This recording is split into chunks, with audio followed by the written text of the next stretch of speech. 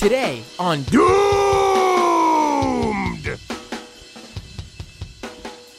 Have you guys heard of critical race theory yet? I mean, and it's easy to miss. Not many people are talking about it.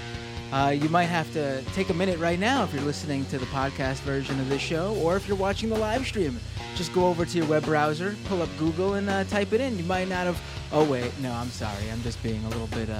been silly with you guys, because you've without a doubt heard of critical race theory, because the right wing cannot honestly shut up about it. This is the right's new obsession. This is what they're honing in on. This is their latest culture war, and quite frankly, they're so set on critical race theory that I think it might even go well beyond just the normal culture war of Dr. Seuss books being banned, or, of course, by the Dr. Seuss estate themselves, or, some actor apologizing for saying a slur or something like that. We'll get into all of this, what critical race theory is, why the right's obsessed with it, what they're doing about it, all of that in just 1 second. But first, I need to introduce my guest, and to do that, I need to pull us up here on the screen. Here we go. Joining me to discuss critical race theory and the right's, frankly, their attack on it, is Sergio Muñez. He is a policy director at Media Matters for America. And first, I want to say welcome to the show. Thank you very much for having me. And second, I want to say I have been following Media Matters' work on critical race theory. Well, what the right's, the right-wing targeting of critical race theory, and it's been honestly fantastic. You guys have pointed out a number of very interesting things that we're going to talk about during this episode. And honestly, the reports you and your team have been putting out have been great.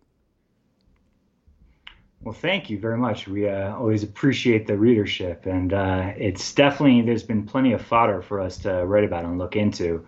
As you pointed out, if anyone has had the misfortune to watch Fox News or even attend a school board meeting recently, they probably heard this phrase tossed around a lot. Critical race theory, as you mentioned, is absolutely saturating right-wing media, both on television and in the online spaces right now. We did notice it earlier in the year, and we had actually anecdotally noticed it last year, but it really reached a fever pitch, honestly, in the past couple of months, most noticeably on Fox News. In just 3.5 months, they successfully managed to mention it 1,300 times, which, we watch a lot of Fox News, and that is definitely a high degree of saturation of a certain topic. It is repeated in the online space as well. Obviously, not so much in terms of mentions, but in terms of posts and engagements, we're seeing it as well. The right wing is dominating the conversation, and they're pushing it. And the way they're pushing it is very similar to how they're pushing it on television, to be honest, as a scare tactic. Which has an overt racial tinge to it, oftentimes a very racist tinge to it. And it's a mobilization tactic. It's a mobilization tactic which is really whipping up a lot of people, which happen to be of a certain political stripe and a certain right-wing political stripe. And they're taking action. You did mention a little bit about some of the online organizations they're doing. We put out a report today, as you mentioned, tracking these Facebook groups. Facebook groups obviously is a way that a lot of people get in touch with each other and organize around various political issues. But critical race theory is clearly right now an extremely engaging topic for right-leaning Facebook groups. Some of them are brand new. Some of them had been appropriated to this cause recently, but they're growing and they're connected. I can see you're about to jump in, so I'll stop right there. No, this is great. I didn't want to stop you, to be honest. But what I actually want to do first, because I don't want to get too ahead of ourselves, because obviously we can probably jump right in it and know exactly what we're talking about.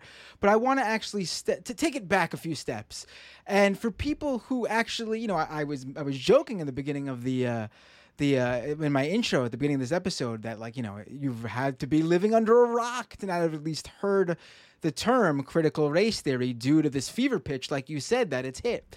But for those people who, aren't in this world where they can, watch all these, political shows and be very online and see what's going on, for people who are just stepping in and saying, hey, I'm just going about my day, and I hear critical race theory, on the radio, or as I'm, going to the store on like a TV set I pass by.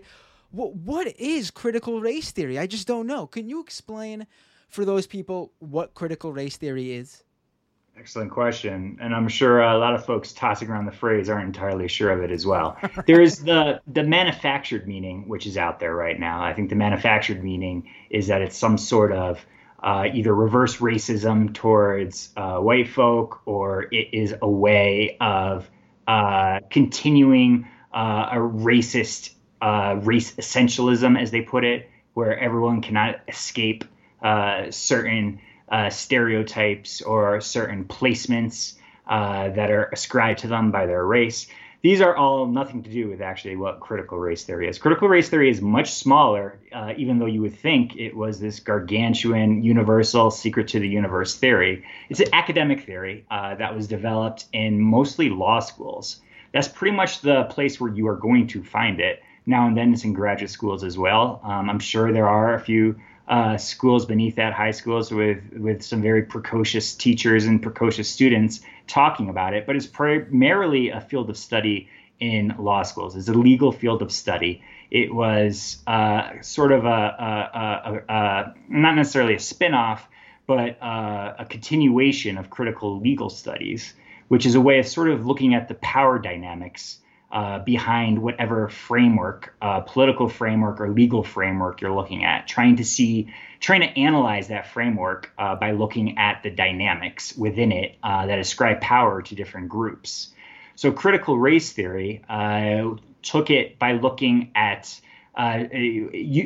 whiteness as a political grouping of power in the history of the country. And if you look at it in that respect, then a lot of the institutions that have been built up over history fit that framework, with different political groupings, depending on where their power resides within society, are located up and down that framework, or whatever direction you choose to look at. And then you can look at how that framework is adapted to the American economy, how that framework is adapted to American housing, how that framework is adapted to education in this country, looking it through how power dynamics based on the political grouping by race, and race in quotes, as it is as a power dynamic, how it fits into that framework. So it's not so much a book that's out there so much as it is a way to orient yourself when you are analyzing where power resides in any specific structure. Does that sound very esoteric?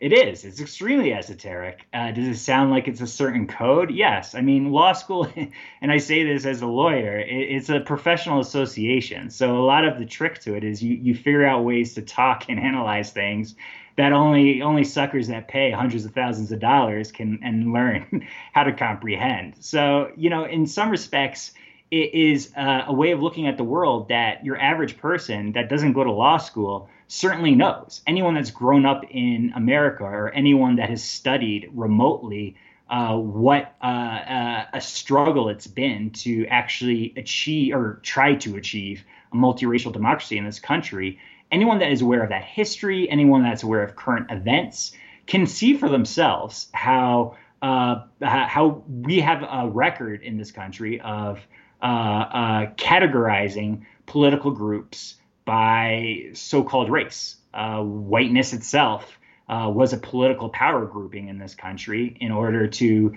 maintain the power structure that we were built upon. This is history, and it's history that, some people are lucky enough to learn in school and some people aren't. But what we're seeing right now is a pushback on even learning that sort of history.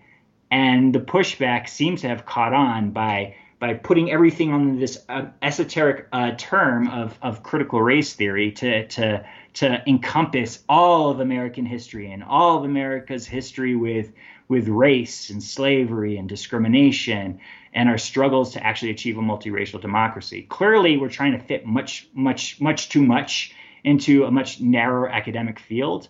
But it's a strategy, and it's a strategy that has been succeeding. I think as we were talking about it as a mobilization tactic, and it's rallying people. And this is a kind of an old trick in the book, and both political parties do that. You figure out different ways to rally folks to your cause, to your banner, to your principles. Right. What we've seen recently on the right is that they've been manufacturing certain outrages or certain causes, which some people call it culture war causes or cultural wedges. We saw it most famously, which I'm sure everyone remembers, with the Tea Party movement, where the racist tinge wasn't so overt that time. It was ostensibly about fiscal conservatism, which was amusing after the Republicans had run up the bill, as they tend to do. But it was about fiscal conservatism. It wasn't about the country's first black president. It was about fiscal conservatism and then opposition to universal health care. It wasn't about perhaps health care going to other groups in this country that are not the politically powerful. No. It was about purely academic things. But it was a mobilizing cry, and there's people that say that it did have success in tilting electoral results to Republicans. Certainly possible. We've seen this multiple times in addition to the Tea Party, and this could be what we're seeing now, is that they threw a few things against the wall to see what would stick after the 2020 losses, and critical race theory is clearly stuck. Right. It is galvanizing people at school boards. It is galvanizing legislators. They are doing this for overtly political ends, and sometimes, honestly, some ahistorical attempts towards furthering racist ends. To be honest, whether or not it's a continuation of denying certain history for our children, or denying the ability to talk about this history, or even maybe continuing the voter suppression that's been going on. It's all tied up within what we see as right now as a backlash against what was, again, a step forward in our multiracial democracy, with a huge turnout we saw recently to turn out the last president. Right. Now, I mean, I'm not a lawyer, and but I haven't learned this in school. But I am, as someone in this world, I'm aware of what critical race theory is, like the what it teaches. And I mean, I didn't know that it had a name, because I didn't know it was called critical race theory till recently, because I just thought this is something that people who are just educated and want to learn about the history of this country and why things are the way they are even to this day learn about. It just seems pretty standard stuff. But what is it? You honestly gave a fantastic overview of what critical race theory actually is, I should say.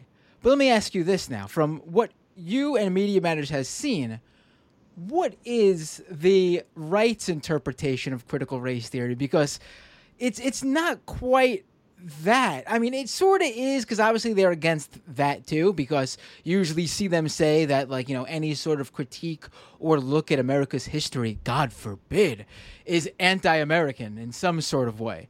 But what is it? But I've also seen things just like, literally just like talking to children about race, like how perhaps people, your friend who is a different color might, but regardless, besides the fact, I should say, if this is actually happening in schools, this is not even like exactly what that is. Like, they just think basic, like, discussion of like everyday, life as someone of a different color is some sort of anti-white, anti-American backlash or something like that. Is that sort of what you're seeing in terms of the right's interpretation of what exactly they mean when they're saying critical race theory? I mean, it's a great question, and there's really no simple answer to it. Just because there's not necessarily a vast right-wing conspiracy that's encompassing everyone's use of critical race theory. Some of it is semi-organic. Some of it is even perhaps organic, whether or not someone's hearing this and they're just taking it in a certain direction of their own volition. They might be doing it off of misinformation for sure, but they might not be part of a coordinated apparatus. So I think what we've seen, to get to your question, what we've seen is a lot of folks putting under the umbrella term of critical race theory literally anything that makes them uncomfortable, literally anything that makes them uncomfortable about the society they're living in 2021. It usually breaks down along political lines. It usually is folks that are not comfortable with a Democratic president or Democratic Congress, or even, frankly, people that maybe aren't comfortable with what it really means to live in a multiracial democracy where the political groupings are not necessarily dominated by one group, which is what we've seen historically is something that's been enforced by the state and has been enforced de facto in this country. So we see a lot of things that scare folks that they put under critical race theory. Usually, obviously, it has something to do with the other, whether or not it's someone of a perceived different race or it's someone from a perceived different country. Though, honestly, we're starting to see them try to shoehorn in anti-LGBTQ bigotry under it, if that is the other for them, in which case they say it's the same idea that they're undermining, the straight white male through this theory. So we do see a lot of that sort of everything goes. Everything that scares me goes under this umbrella term. Right. And then we do see. I'm sorry. What were you saying? Oh no, please go ahead. I don't want to interrupt. I could bring up what I was going to say after you're done. Oh, and then I was just saying that, and then we do see a coordinated effort to get to what I think you're alluding to. There are definitely some right-wing think tanks, right-wing operatives, right-wing foundations pushing an agenda behind this current fear-mongering that they've been pushing for decades.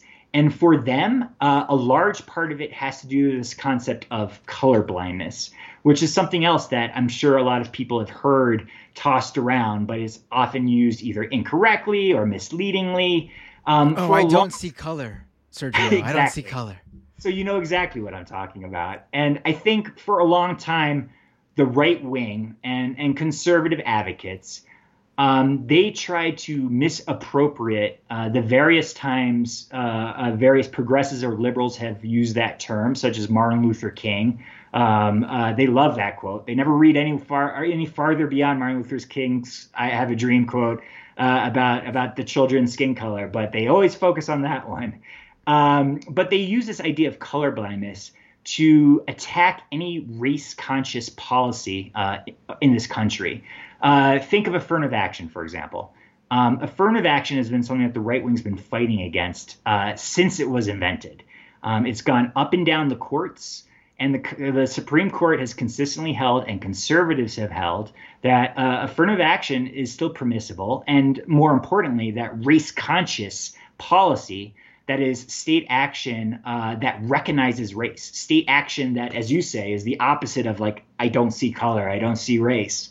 State action is allowed to see race in this country because, frankly, all of American history and American law has always seen history. The Constitution is not actually colorblind, which is something the right wing has often said that they wish they could achieve. But honestly, now they're not even bothering to say the wish part. They're not saying, we wish we could achieve this. We wish we could finally convince the Supreme Court to do away and make illegal or unconstitutional race-conscious policy and action. Now they're trying to gaslight their audience, their fellow citizens, their fellow Americans, into thinking that that's the way it's always supposed to be, that colorblindness is actually constitutionally required, that the Constitution was colorblind, that American history is colorblind, that's what we're striving for. So it is the height of all sins to bring in critical race theory, which is literally the antithesis of the farce of pretending that this history and Americans can't see race, and instead is taking a blunt look at what it means, what race means in American society. So there is that coordinated effort to push this idea of colorblindness through attacking critical race theory. But I just wanted to lay out that there's on the one hand, you do have this coordinated effort with talking points and action kits and toolkits and lawyers who know better. And then you do have a semi-organic movement going on, which is just lumping everything together. And frankly, both sides work well to what they're trying to do, which is mobilize conservatives around a movement that they hope is going to win the midterms and beyond. Right. I totally see what you're saying, but do you think that, you know, with that organic movement, which I totally know exists as well, but you know, it seems like even though these people might have had these beliefs already, like they didn't need to, you know, be fed talking points to say what they're saying. It seems like, you know, they had these beliefs, but they are able to rally around together now against this one thing that they're calling critical race theory due to those organized groups. You know what I'm saying? Like, Totally. I mean, you're right. And I think this gets back to the point I was saying before, that we've seen this story before. We've seen this trick before. Whether maybe 2 years ago it would have been reverse racism.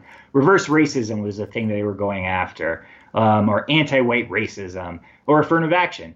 And now the new code word for this racial anxiety, for this white grievance, to be honest, is critical race theory. It's something which, on the one hand, I do want to your point, I don't want to over sensationalize it, because it is an old trick that they pull out again and again.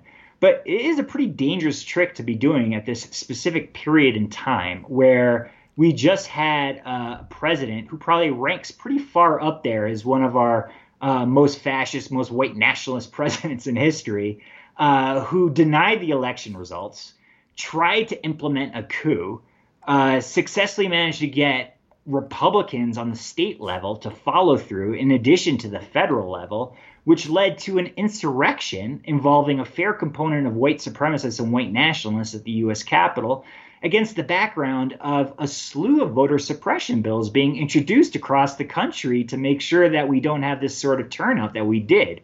That's a pretty dangerous time to start then throwing a mobilization match into your constituents' frenzied passion that has such an overt racist tinge to it. We literally had people with Confederate flags in the U.S. Capitol. right. The crowd that went into the U.S. Capitol were carrying Confederate battle flags. And we're going to start talking now about how there's a conspiracy out there to get all the white people. It seems like playing with fire at a bad time, even if it is, again, an old trick that they've used before and before. Right. Now, this current the current trick seems to have roots in what in the New Yorker, for example. There's a piece with the headline, "How a Conservative Activist Invented the Conflict Over Critical Race Theory," and I've seen this individual on TV making his rounds on the show, Christopher Rufo. And he seems to be doing exactly what you explained, and he's been open about it too. I would like to thank Neo Ripshaft in the YouTube comments for sending me the exact quote. The goal. This is from Rufo. I have it sourced here. The goal is to have the public read something crazy in the newspaper and immediately think critical race theory. I mean, it seems like Manhattan Institute's Christopher Rufo has this all laid out and doesn't even mind sharing it. That's how they feel pretty confident in it working. You're absolutely right, and thank you to your audience for pulling that quote. That was something that he ended up tweeting, which a lot of people had been convinced that was the wizard behind the curtain regardless, but he sort of just let it out of the bag and said, essentially, I'm just using it as an effective phrase to group all these, I think he said, various cultural inanities under. And someone dug up the other day a speech he gave, a presentation he gave, where he essentially said, when discussing critical race theory, when people are trying to tell him his interpretation of the doctrine is wrong, he says, I don't give a shit. I don't care about any of this. And again, credit to him, for being honest. He is not, and I don't think when in those honest moments, I mean, clearly he's admitting he's not a critical race theorist. I mean, I'm not a critical race theorist. There's not that many critical race theorists in the country because it is such an esoteric subject. As you pointed out before, it's a way of looking at things that you can look on things. It's a similar way of looking at things that many people look at the world by that framework without actually calling themselves critical race theorists. But by in terms of the actual academic study, there's not many people, and he's self-admitted that he's not an expert in that. What he is good at is he's good on TV. He's been on Fox News a ton. And whether or not he would have been as successful on Fox News as this new anti-critical race theorist activist, if we hadn't had a president who was perhaps the most avid viewer of Fox News of all time, who knows? But one of the thing that really catapulted him to fame was he was on Tucker a couple times, and apparently the president saw him. And after one of his appearances, talked to his staff, liked what he was saying about critical race theory. Somewhere along the lines, he got, the president that is, got his staff to draw up an executive order banning so-called critical race theory in federal trainings. It was 2 executive orders, if I remember correctly. And just as these activists that are going against critical race theory sort of put everything under the umbrella, these executive orders also just pretty much were attacking anything that had any semblance of diversity trainings or equity trainings, basically the standard human resources diversity trainings that you see across the country for years now. They try to ban it for all their federal contracts. That got him a lot of attention. He claimed credit for it. He got more bookings on Fox. It was sort of a reinforcing cycle. Admittedly, having the president amplify it doesn't hurt. And he, out of all the guests that started talking about it, he was talking about it the most. When he's on television, again, to his credit, he's obviously admitted he's not an academic expert in those tweets and in that presentation, but he is an extremely good propagandist. And I say that I say that not trying to insult him. I'm trying to say that's literally what they're doing. Fox News is a very successful platform for propaganda, and he's very good at channeling his specific topic. He had been on Fox News actually for a while before. He was always a conservative, and he would bring on some of his conservative viewpoints on homelessness. I believe he was a local political candidate in his city, and he ran on these issues. Homelessness was big on Fox News, so he would talk about that. But at some point, he got the idea to start talking about critical race theory, do his complaining about a multiracial society under that rubric, and it popped. It completely exploded. And when other people picked up on it on the local level, when politicians picked up on it, he would just have more to point to and more to talk about online or on television. I don't know how connected he is to the think tanks I was referring to before. He was a fellow briefly at one of them, Heritage. He is, as you mentioned, a fellow at another right-wing think tank, the Manhattan Institute. I don't know how much he was part of their coordinated effort to use critical race theory as a wedge issue. However, there is definitely a coordinated effort now. The person who wrote that executive order for the Trump administration is a man named Russ Vought, who used to be a senior official at Heritage Action, which is the C4, the political arm of the Heritage Foundation. They have a C3 and a C4, so one does more political work. Russ Vought was that senior official at Heritage Action before he was brought into the Trump administration, where he rose to be the head of the OMB, and he was the one responsible for writing that executive order. He clearly was aware of critical race theory. He clearly was aware of perhaps its potential to rally right-wing mobilization and right-wing votes, because we saw recently, as it started exploding on Fox, we saw him set up a new organization called Center for Renewing America. We can't track down the money yet because the financials aren't out yet. But he obviously, as a Heritage official, probably has a lot of connections, old connections to his people back there. Heritage Action already has been issuing so-called toolkits to fight critical race theory. Heritage Foundation has been hosting events. So he, as someone that was part of that movement, had the skill set to really replicate it. When he came out with his new organization, he had model legislation that people could copy. He had a toolkit that people could copy. It was apparently set up under the patronage of the Conservative Partnership Institute, which is another right-wing organization run by the former Senator Jim DeMint. There are people out there that are coordinated towards a certain political goal. And right now, their political chosen goal appears to be using critical race theory as this catalyst.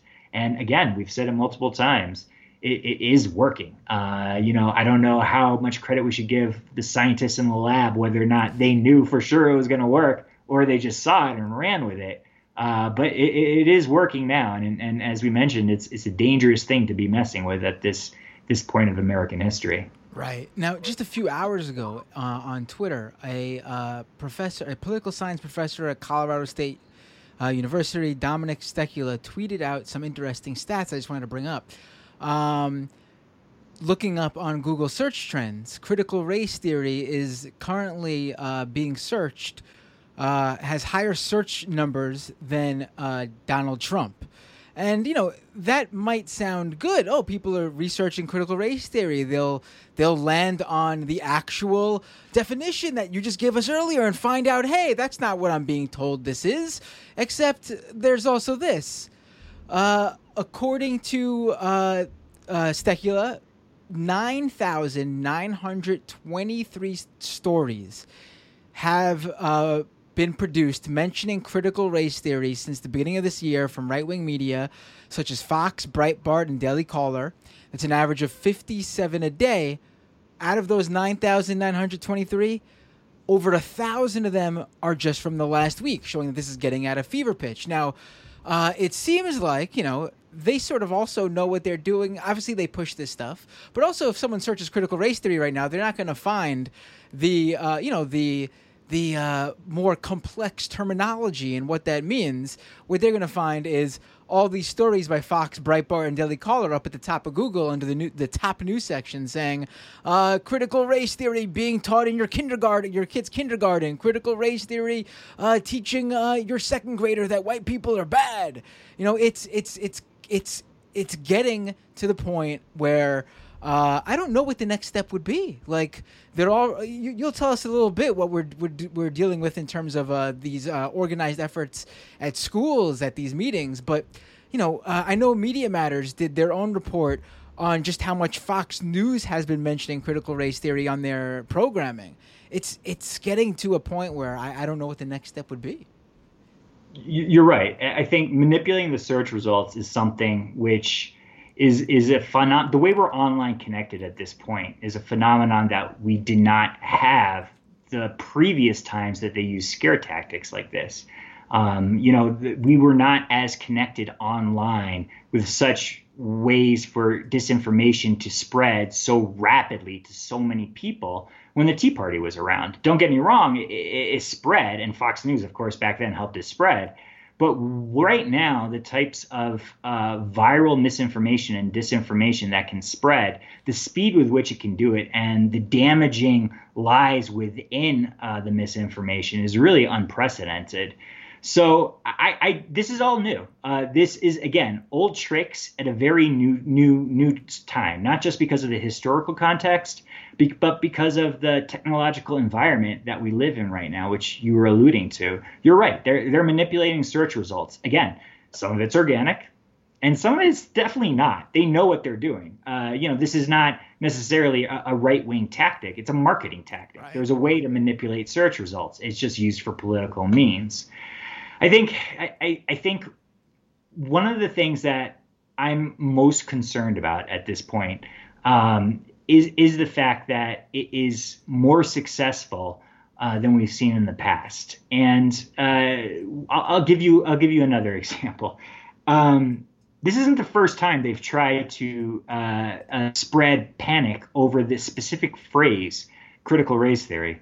Back in 2012, when Breitbart was actually first starting, I'm sure this is going to ring a bell for some of your viewers because it rang a bell for me, but I honestly didn't connect the dots until I went back and looked at it. There was a period when Breitbart was young where they tried to attack President Obama by associating him with our so-called radical professor from Harvard Law School, who was Derek Bell, who at the time when it happened... I was actually thinking of a different radical that they were connecting him to, but go ahead. Jeremiah Wright, perhaps? Yes. Okay, yeah. So it was the same thing. They were trying to associate him with all these people that they said were radical and dangerous. And Breitbart was just getting in the game, and they teased it, and they said it's going to be a huge bombshell. And then when it came out, it wasn't a bombshell. He was associating with literally on behalf of a law professor that was extremely well famous. But what they tried to do, try to make it a bigger deal, and again, it didn't work, because people just essentially said, so what? It's a Harvard law professor. He went to Ivy League law school, and he went to Ivy League schools. It's not a surprise. But what they tried to do, if you look at the articles, which honestly I had not remembered, even though I remembered the episode, I looked back, and they actually used the specific phrase critical race theory. That was what they were trying to associate Obama with. That's what they were trying to hang on his shoulders. They were trying to say he was supporting someone who supports critical race theory. Granted, Bell was one of the originators of critical race theory, along with Kimberly Crenshaw. But they were trying to say that was itself disqualifying and an indication of how dangerous he was. It just didn't pop. It didn't work. I looked at our old content on Media Matters, and although we took apart how absurd it was, we didn't even get into the critical race theory just because no one was picking up. There were not eruptions in local town halls. There were not legislators legislating against critical race theory in large numbers. There were not school board meetings falling apart over parents' outrage about critical race theory. It just didn't work. But if you look at the playbook, they're doing the exact same thing now that they unsuccessfully tried to do then. So what's different? I mean, some of the players are exactly the same. Some of the talking points are exactly the same. So why didn't it work then and it works now? I honestly don't know. But to get back to your first point about the search results, I do think the different online environment we find ourselves in, an online environment where bad actors and or right-wing actors have discovered that they can manipulate misinformation and disinformation at a speed and a reach that we didn't think was possible, something that we discovered in 2016, and now we're seeing it again.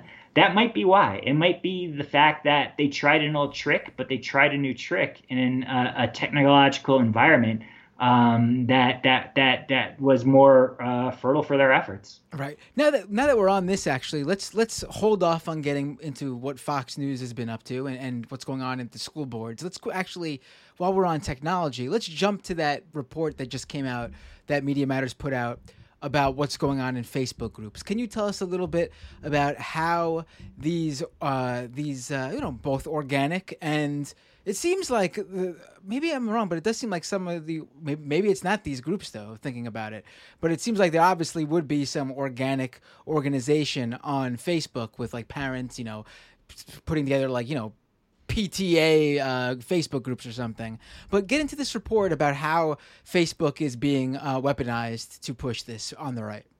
Of course. So Facebook groups, your grandma's in a Facebook group. They're not uncommon.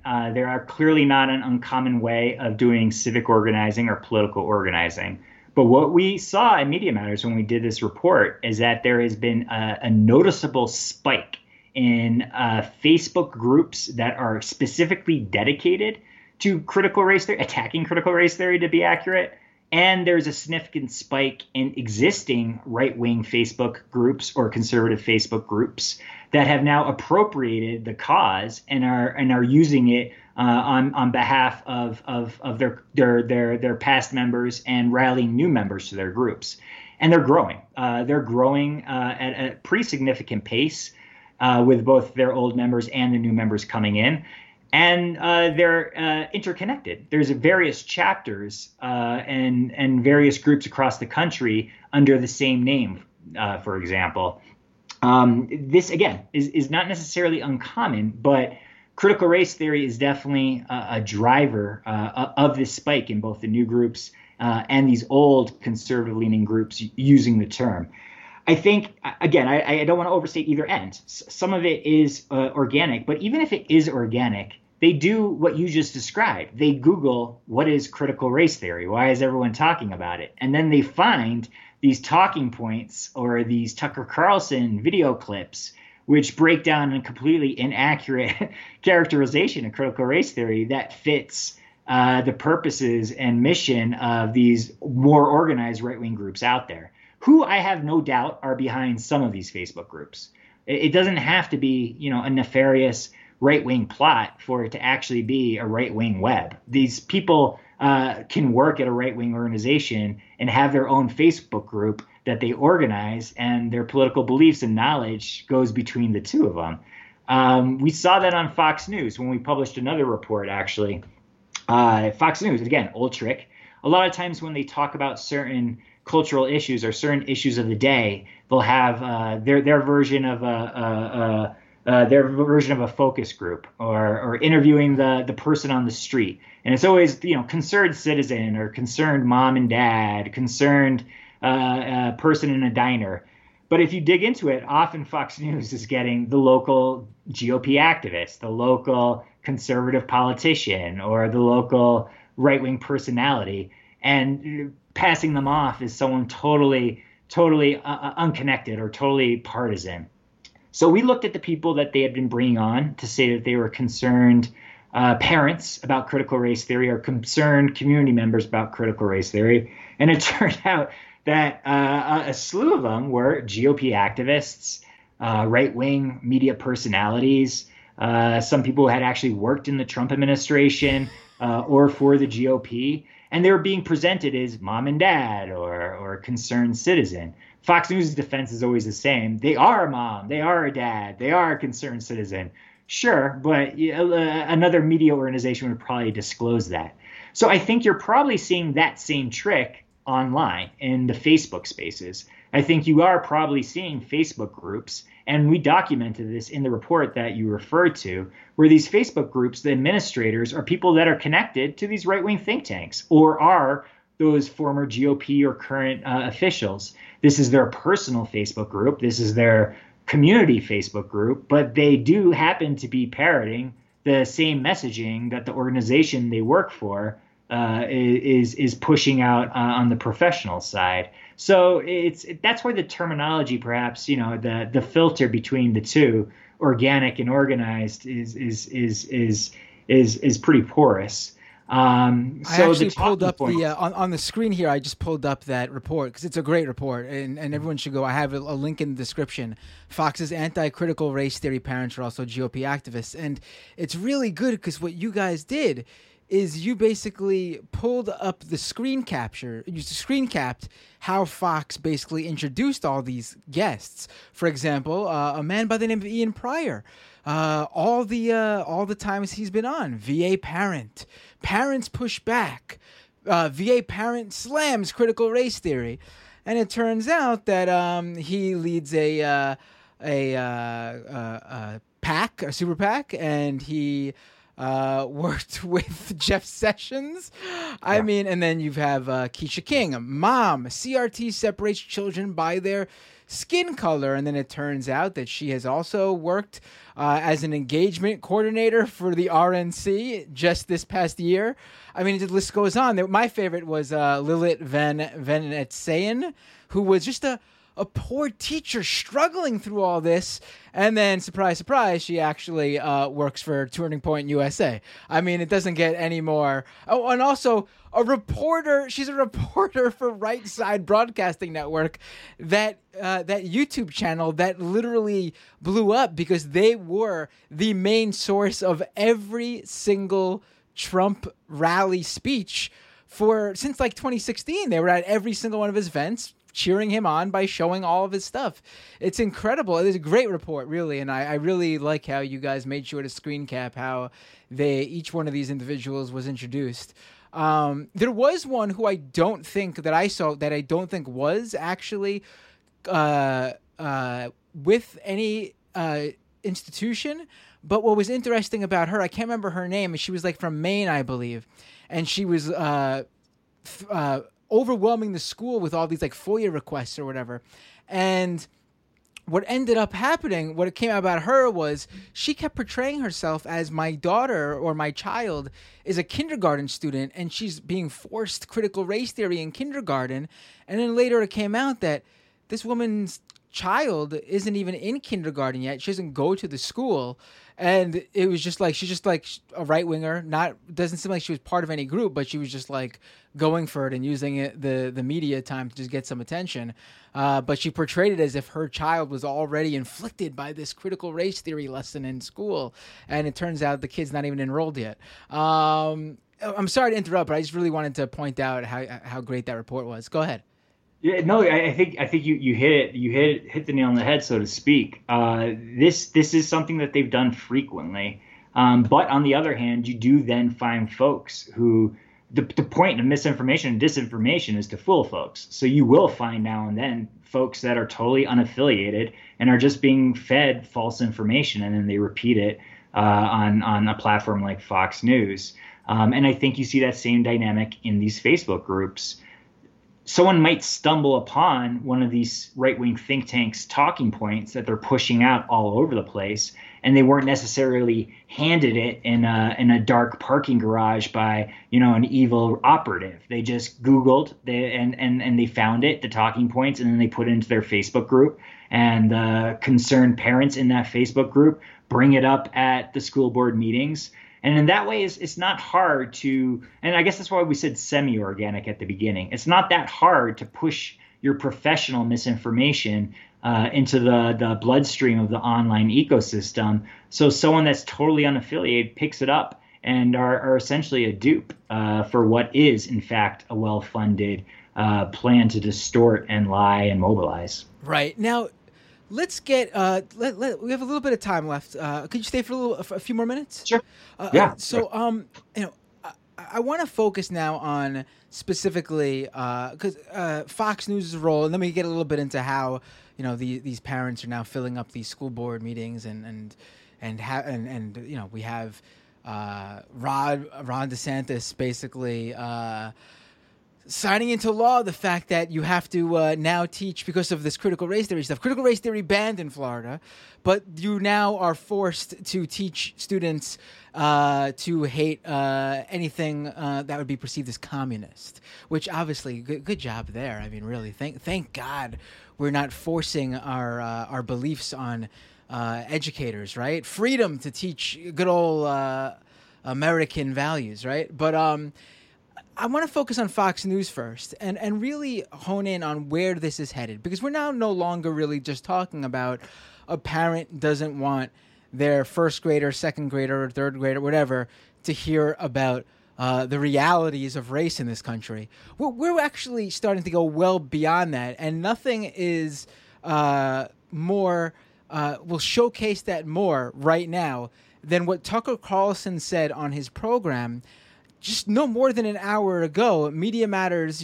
had clipped it right before we went live, and I grabbed it. Let me play this clip. Pundit after senator, after professor, after general, each one of them spewing race hate. Whiteness, white rage, dressed up as some new academic theory. We certainly have the tape. We'll spare you because you've seen it. It's everywhere. The question is, and this is the question that we should be meditating on day in and day out, is how do we get out of this vortex, this cycle, before it's too late? How do we save this country before we become Rwanda? What should we be teaching our children so they can live in the country that you want to live in?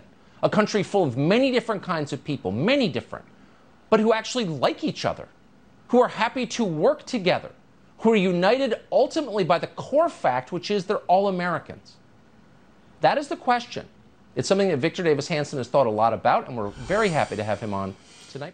Now, Tucker Carlson said, how do we stop this country from turning into Rwanda? As the little, for people who are listening to the podcast version of the show, the little graphic next to him as he's saying all this says anti-white mania. I mean, they're basically pushing the white genocide angle now and wrapping that up into critical race theory, which, it's always been, dog whistled and hinted at since they started wrapping this all up into critical race theory.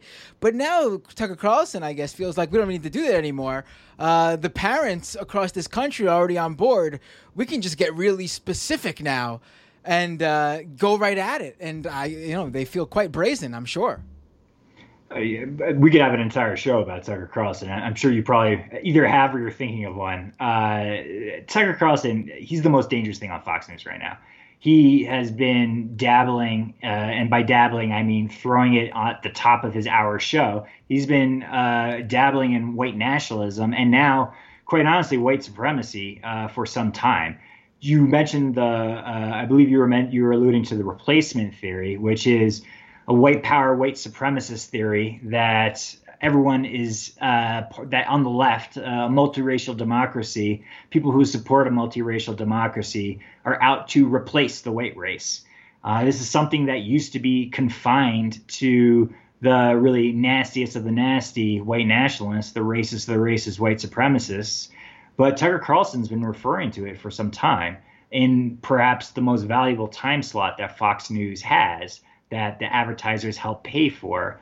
Fox News is okay with this, and he is, without a doubt, causing great damage to this country. What he's pushing onto the air on one of the most powerful media platforms in the country is either white nationalist or white supremacist propaganda, depending on the night you're watching it.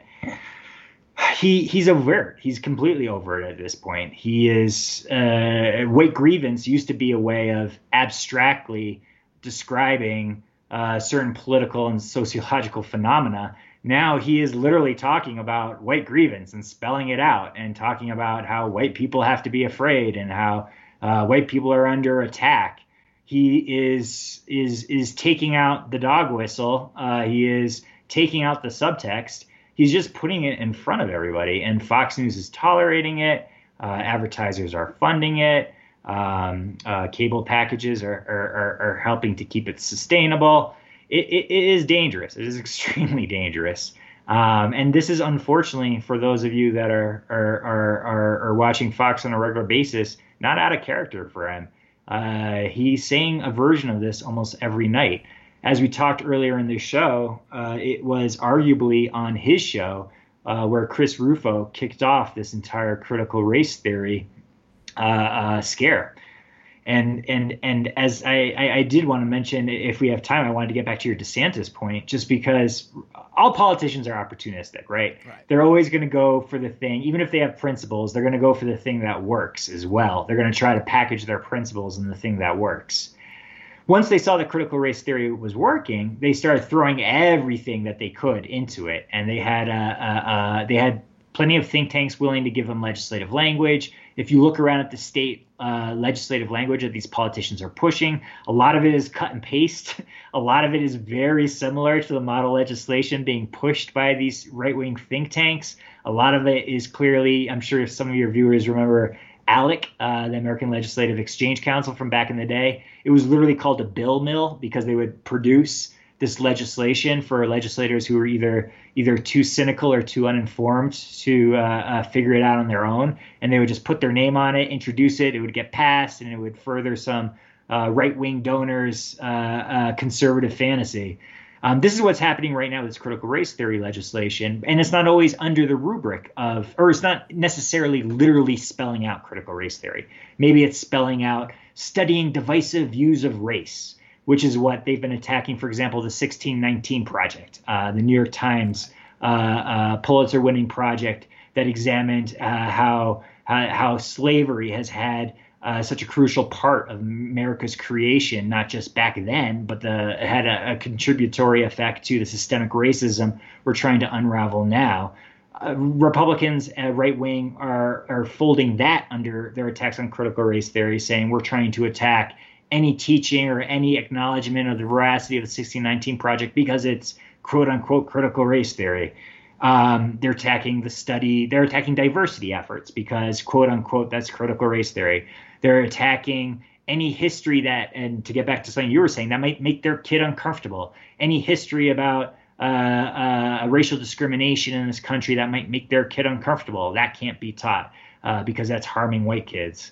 They're basically putting legislation which is going to brainwash white children, which, to be honest, we have a long history in this country of doing. We right after the Civil War, it was our first attempt during the Reconstruction in a multiracial democracy that failed. We tried again after the civil rights movement in a multiracial democracy and passed major legislation and continuously tried to make voting more accessible to a wider swath of the population. That's ebbed and flowed and is currently under attack again. This is something that's brand new, us trying this experiment. And it's not going to help if we go back to the old ways of lying to our children about how new and how hard it is to create, expand, and sustain a multiracial democracy in this country. And that's what they're trying to do. They might have forgotten some history, but apparently they haven't forgotten McCarthyism. The communist angle is a really interesting one. It's good to see that we're going back to clearing communists out of the schools. We never can finish that job, apparently. So is it a wedge issue? It is a political issue? Yes, of course. But again, we're seeing a tested and true issue. Perhaps that one's a little older. But they're just throwing everything against the wall and seeing what sticks. Who knows? Maybe that will be the thing that sticks. Maybe we're going to make everyone in Congress swear they're not a communist again. I don't know. We're going to find out. But it's something that we're going to see on the political level. DeSantis clearly has political ambitions. He clearly thinks that this is a winning issue, even if he changes it a little bit and brings in red baiting.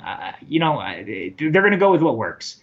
And right now, what we're seeing that works, not just in terms of Republican politics, but also, unfortunately, when it gets back to Tucker Carlson, what apparently gets views in this country is overt white nationalist politics, with a certain segment just going full on white supremacist. It's a dangerous, dangerous thing to be doing, especially when the institutional Republican Party has apparently decided that they're going to change the rules of democracy if it doesn't work to their electoral advantage. We're playing with fire. It's something we can laugh about when you watch these idiotic Fox News clips about how they're convinced that communist China, for example, is pushing critical race theory into K-12 education.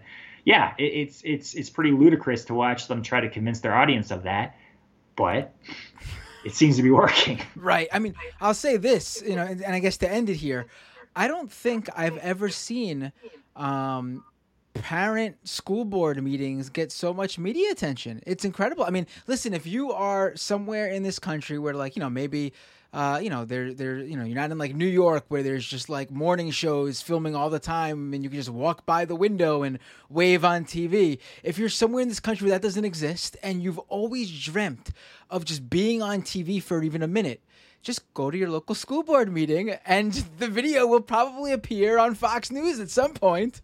Yeah, you're right. It's a brave new world, and it's a dangerous place to be playing these old games in. Sergio Muñez, Policy Director at Media Matters for America. Thank you so much for joining me tonight and for walking us through this. Really, Media Matters has been doing absolutely some of the best work I've seen on this. I can't thank you guys enough. Really, really good. And I'll continue to monitor this via you guys. Thank you very much for having me, and happy to be back anytime. Take care. Have a great night. Take care, Matt. All right, ladies and gentlemen, thank you for joining the show. We're going to go to the second half of the program now. And let me first just pull me up here. There we go. And before we do that, though, some notes. The show is not over. Don't be fooled if you're new here. We still have a lot more show to go. This is just the first half. Now, there are a few new people, probably more than a few new people, because of the events of the past week that we'll talk about more on the second half of the program. But what we're going to do now, for people who are unaware, basically the first half of the show is the interview, and that's over. And this is where we say goodbye then to the podcast listeners who aren't paying subscribers via Patreon. However, if you're watching live, which is all of you right now who I'm talking to on YouTube and Twitch, or if you are a paying subscriber on Patreon, you get to stick around. Now, if you'd like to support this show, go to patreon.com/MattBinder. If you can financially do so, I would really appreciate the support. If you cannot financially do so, times are tough. I understand. Please, please, please, please, please, please, please, please, please, take care of yourself, your family first. don't even think. Don't even think of giving me your money. I'll throw it back into your face. And the people who I don't throw the money back into their face, I'm going to thank them right now. Especially, I'm going to name drop the people who just became subscribers over this past week. Since last week's show, the following people have become patrons. Indira S., thank you so much for becoming a patron. And I'm sorry if I didn't pronounce your first name correctly. Please correct me if I didn't, because I would like to get it right. David T., thank you so much for becoming a patron. Colin S., thank you so much for becoming a patron. Dinesh J., thank you for becoming a patron. And Patrick M., thank you so much for becoming a patron. And I want to read this, where is it? I just saw it today. I need to get back to them.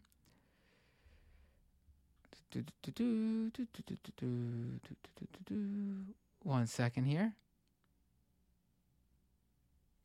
Okay.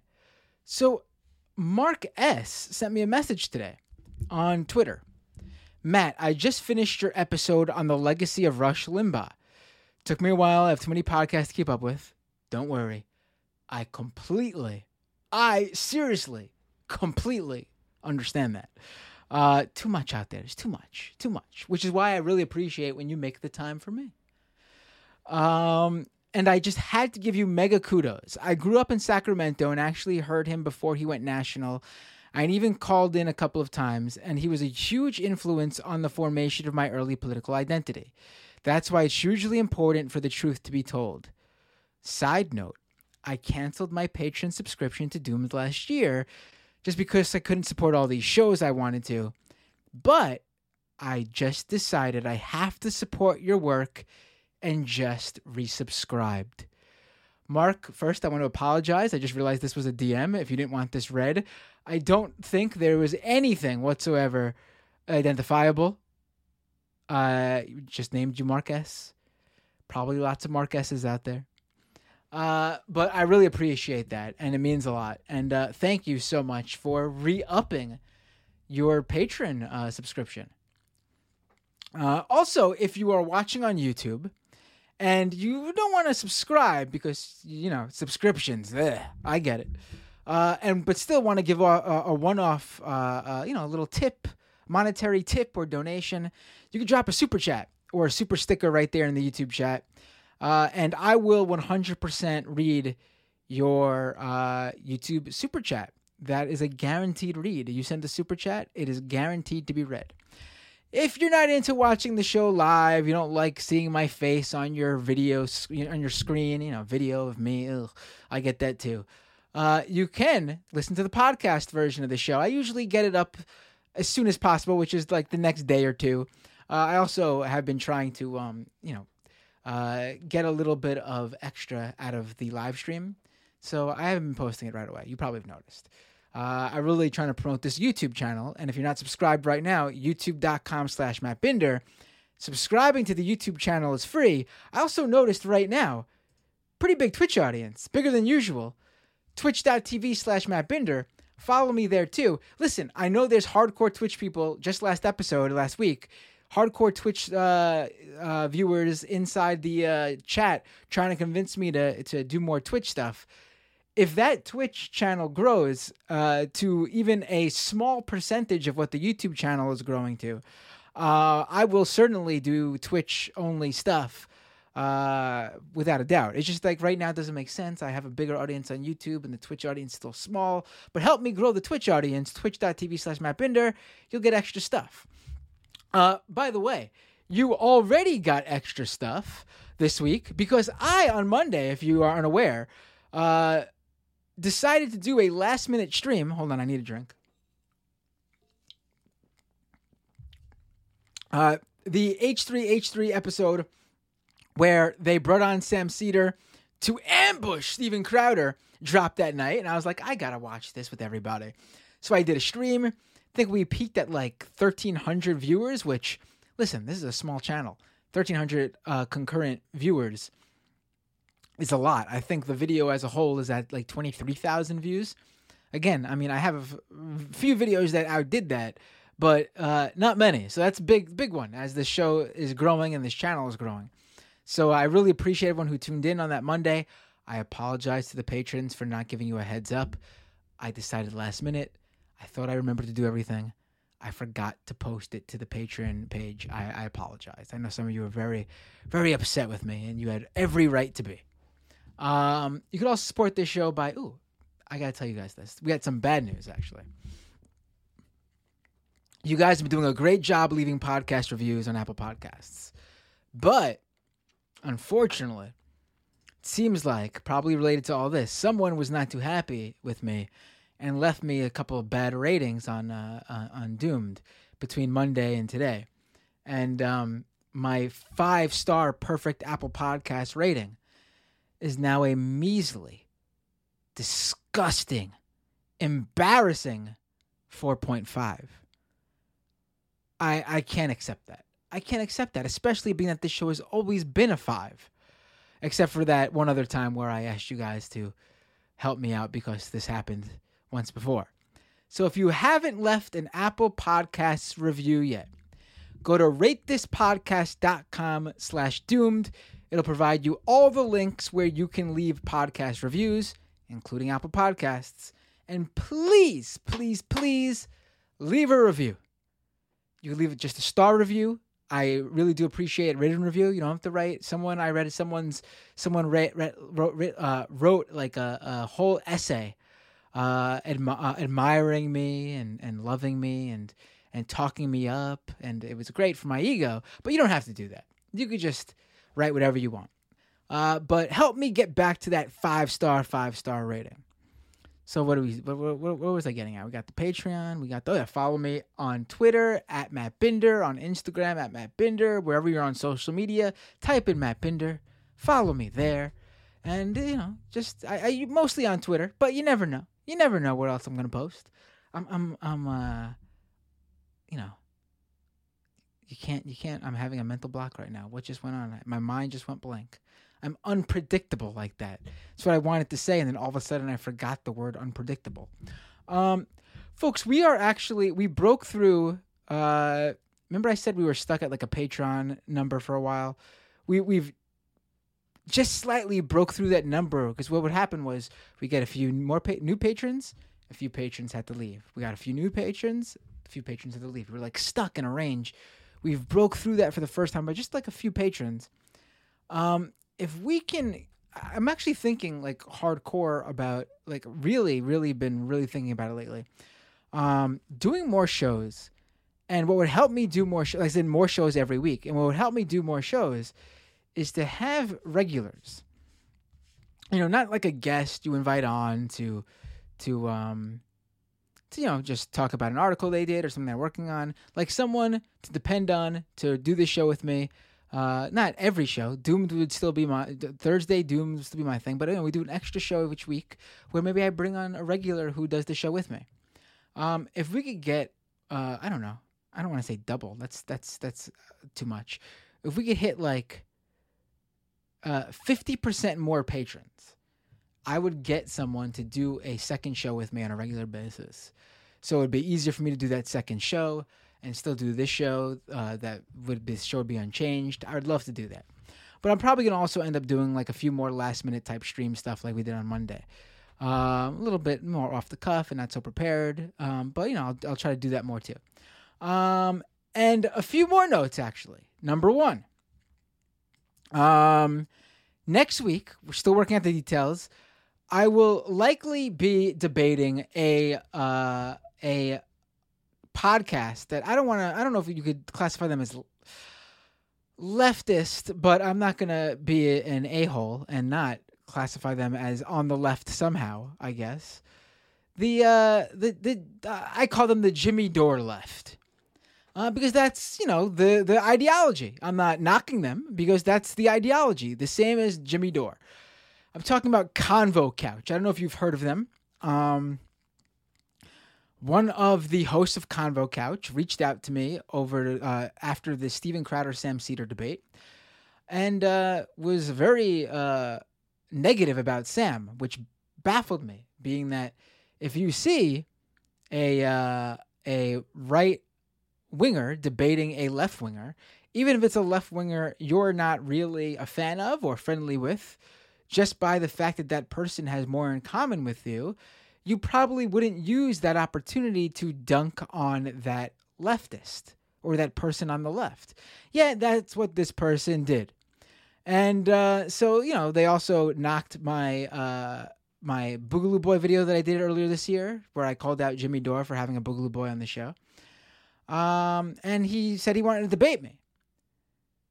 So I said, yes, of course. He sort of framed it like I'd be too chicken or scared to do it.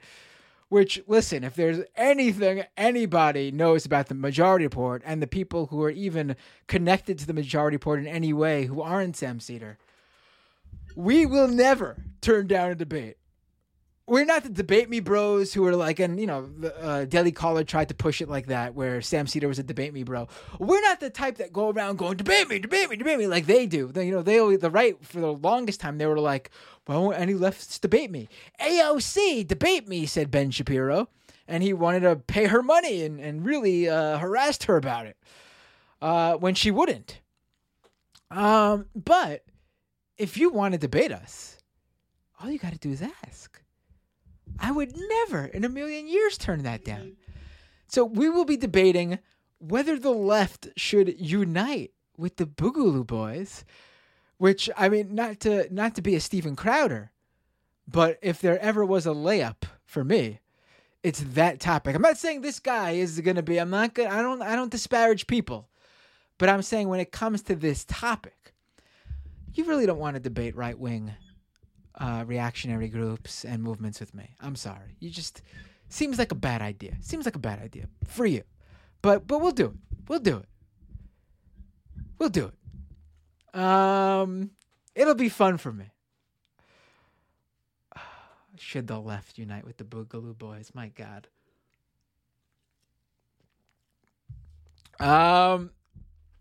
So it's the Convo Couch. One of the people from the Convo Couch. Maybe it'll be both of them. I don't even know. They didn't tell me nothing. But also, for those of you who don't know, I should give a little background if you didn't catch Monday, really quick. Sam Seder finally got his dream come true in a way. Ethan Klein of H3H3 was set to debate Steven Crowder. Crowder went after him, calling him a layup, like I just mentioned. Ethan Klein doesn't do a podcast, doesn't do a political show. He's like a YouTube pop culture entertainment of type YouTuber, really big, bigger than Steven Crowder even. He has something like 6 million subscribers on YouTube. So he knew about Sam wanting to debate Crowder because Crowder's been running from Sam for years because one of his producers is a fan of the Majority Report. So he surprised Steven Crowder during the debate by bringing Sam's feed, like pulling Sam's feed into the Zoom call. Crowder freaked out. Absolutely freaked out. I watch Mondays. I don't want to, spend too much time again on this. I mean, I do, but maybe we'll do it in the second half. This is just the first half. We'll go to the second half shortly.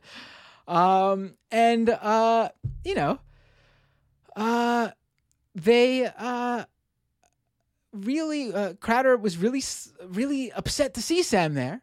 They proceeded to mock Sam's looks with some anti-Semitic dog whistles about how Sam looks like he has small, beady, soulless eyes. At the time, I just caught the Peanuts reference, and I know that we on the Majority Report have been portrayed as Peanuts characters, and I could see how Sam resembles a Peanuts character in that way. But I had missed what his Steven Crowder's sidekick had said about the soulless eyes, and then when you combine that with Crowder constantly talking about Sam's velveteen rabbit eyes, it's pretty clear now to me that it wasn't a Peanuts reference, even though he mentioned Peanuts. It was an anti-Semitic dog whistle. So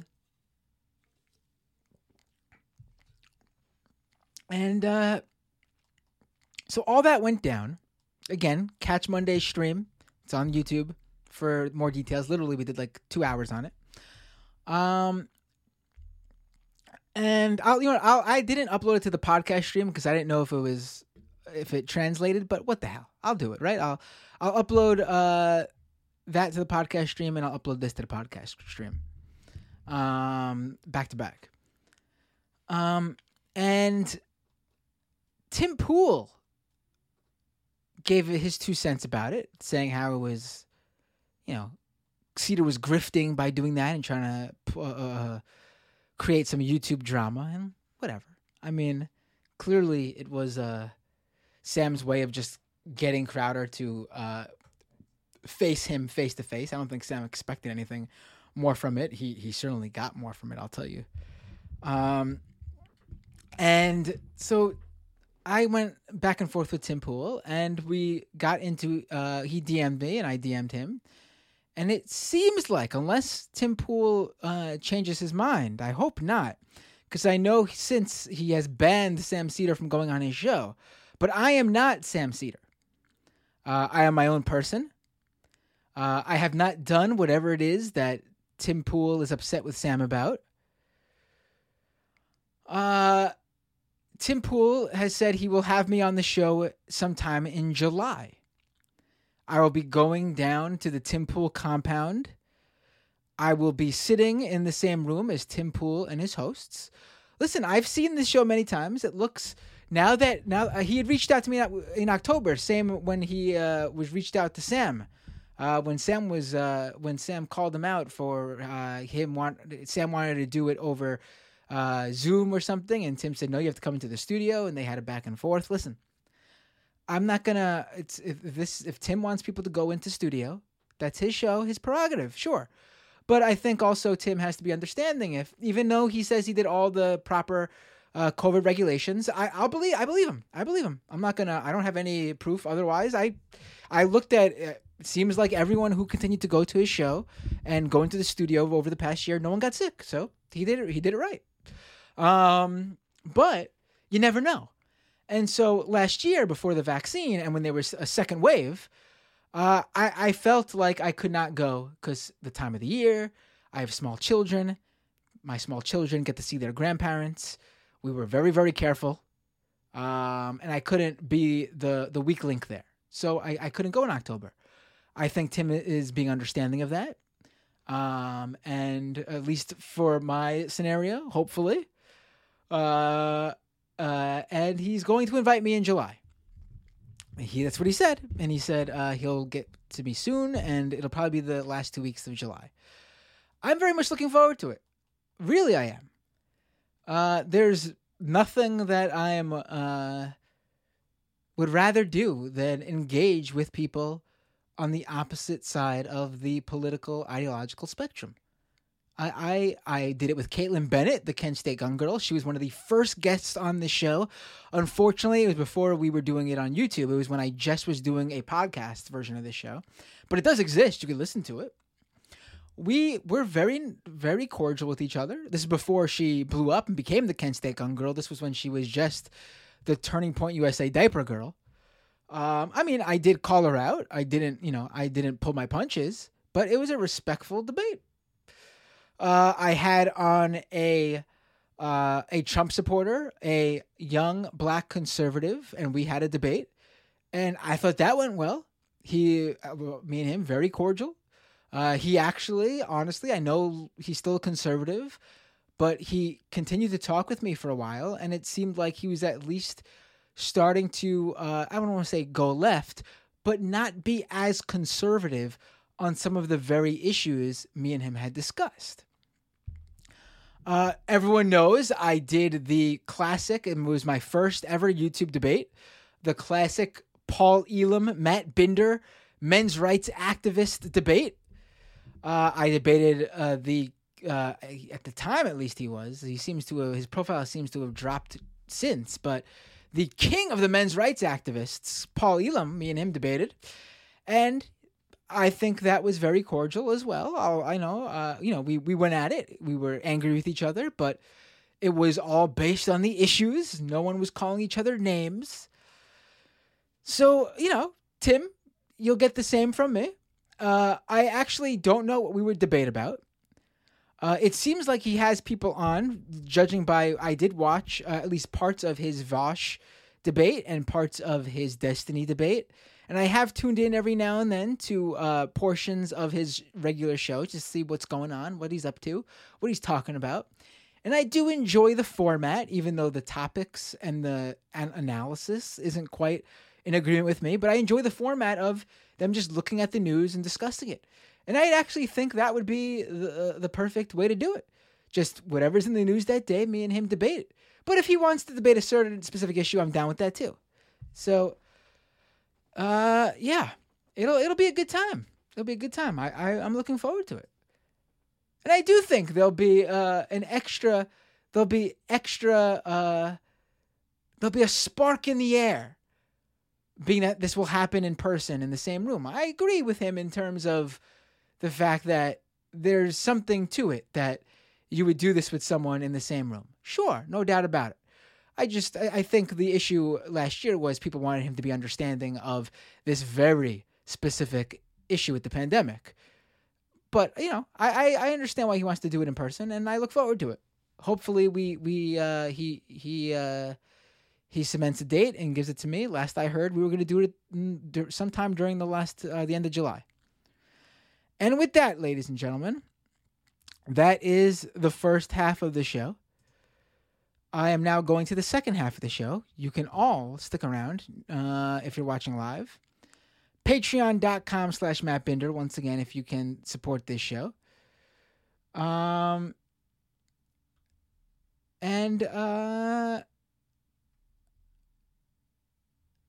than that, see you all next week. Oh, the Convo Couch debate will probably be next Wednesday. So it'll be before the next show. I just wanted to add that in there. So the next time you see me, actually, if you tune in, might be when I debate the Convo Couch people.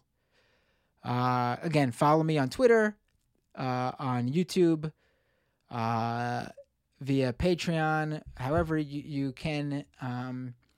And I'll make sure to give you guys the up-to-date information as soon as I receive it, for sure. Other than that, see you all next time on Doomed.